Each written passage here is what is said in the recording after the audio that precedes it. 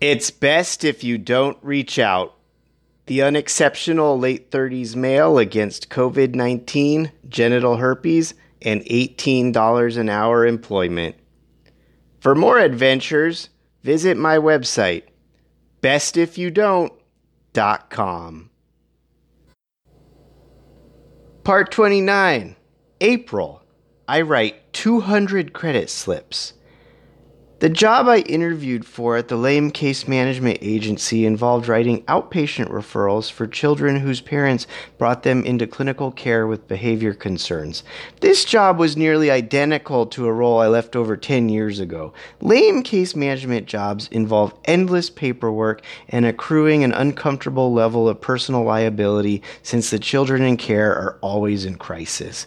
If a crisis goes south, really south, then an auditor will step in and come up with a report of times the case manager missed an opportunity to recommend a therapeutic service or a month went by without a proper home visit. I knew I didn't want to return to this kind of work, but could accept the job if doing so meant not signing up for another year at Hummingbird Academy. Then I could just conduct my chill job search during the training weeks while also drawing summer vacation paychecks owed to me from Cactus Academies. The supervisor who scheduled my interview turned out to be a young woman and was accompanied by another supervisor who was also a young woman. I wondered if I would have been their boss had I stayed in this line of work the last decade and flawlessly answered their questions about mental and behavioral health care. Eventually they asked me stupid questions like, report on a time you had to use extra professionalism. Extra professionalism, I clarified. Professionalism isn't like guacamole where you keep adding more. This moment broke the facade for me, and I couldn't help but laugh at the remaining dumb questions, especially with all of us sitting there wearing masks. COVID-19 changed the world, and there we were pretending extra professionalism was an important skill. I thought my change of demeanor tanked my interview, but the young women called and offered me the job during my immediate drive from their office to my school. I accepted on the condition that we could delay my start date until after high school graduation. I didn't want to incur the penalty for breaking my contract. When I walked onto the floor at Hummingbird Academy, I aggressively humped Mr. Spudspank's computer monitor in victory while horrified teachers and students watched. I whispered to him that I got a new job and danced around the room repeating the news for all the other teachers. I let the students know traffic school went well because I didn't want them to know I hated fake teaching and thought their freebie high school diplomas were a waste of their time and mine. A boy looked up from the sexy music video playing on his smartphone and asked me, "Sir, do you know what's a WAP?" "Yes, and turn your computer on and get to work." After I completed my proctoring sentence, wandering around the room redirecting students off smartphones and then writing their bathroom passes, where I'm sure they continued using their smartphones, my mind drifted to how much time my yearbook girls wasted this year not completing their core classes. I considered students other than my yearbook girls who also spent significant time talking to me about their hardships this year and how not having a high school diploma at 19 or 20 years old was holding them back from working on more productive pursuits. Mr. Pecker and Mr. Spudspank, the most serious teachers on the faculty, complained at times that they thought Miss Moon siphoned her favorite students off their classes and assigned them to herself, or took students who were close to finishing a class so she could steal the credit for awarding credit.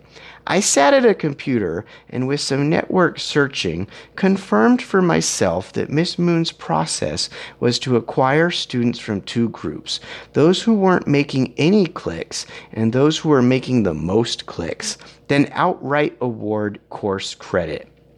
No wonder Miss Moon presided over a clique of students who behaved saccharinely sweetly toward her. So far this year, Miss Moon wrote over 175 credit slips. For comparison, an actual content teacher who was ethical all year, like Mr. Pecker or Mr. Spudspank, wrote about 25 to 50 credit slips in the same time. That's a healthy mix from the small percent of students working at school and that majority of students working from home. I decided if Miss Moon was fraudulently graduating the students with whom she shared close relationships and also pulling names of students working from home at random just to curry favor from Principal Hillbilly and gain accolades from corporate, then I was going to at least do the same for my handful of students who worked on the yearbook or otherwise won my respect.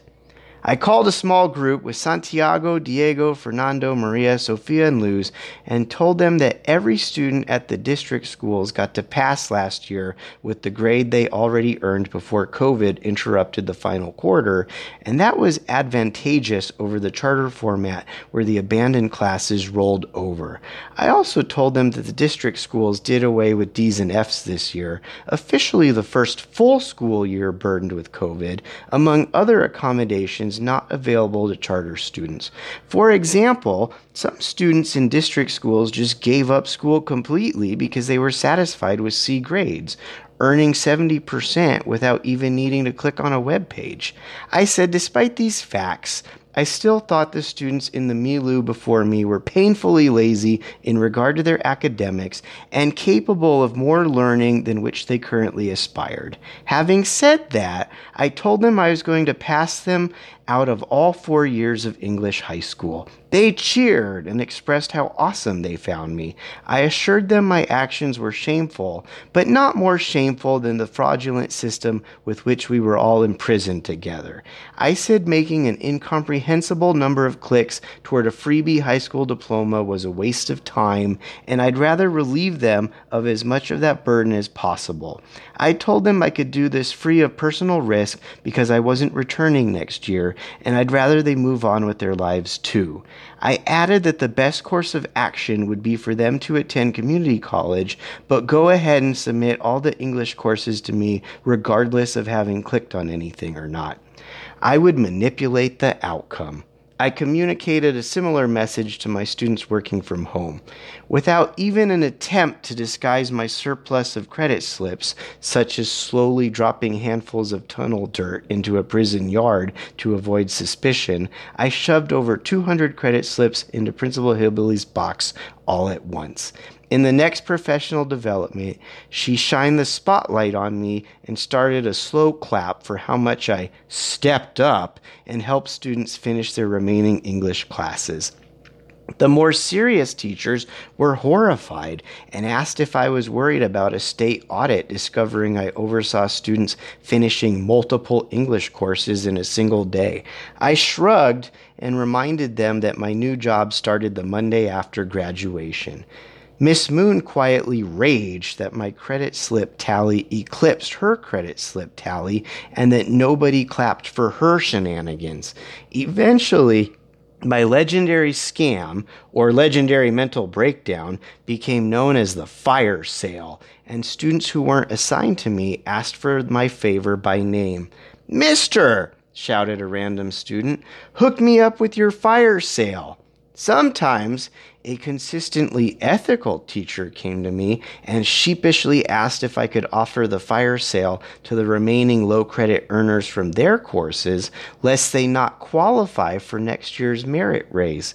"Hey man," said Mr. Spudspank, "so I have this nice kid working from home, but his internet isn't reliable, his computer is full of viruses, and he hasn't really gotten anything done all year. Say less, my dude."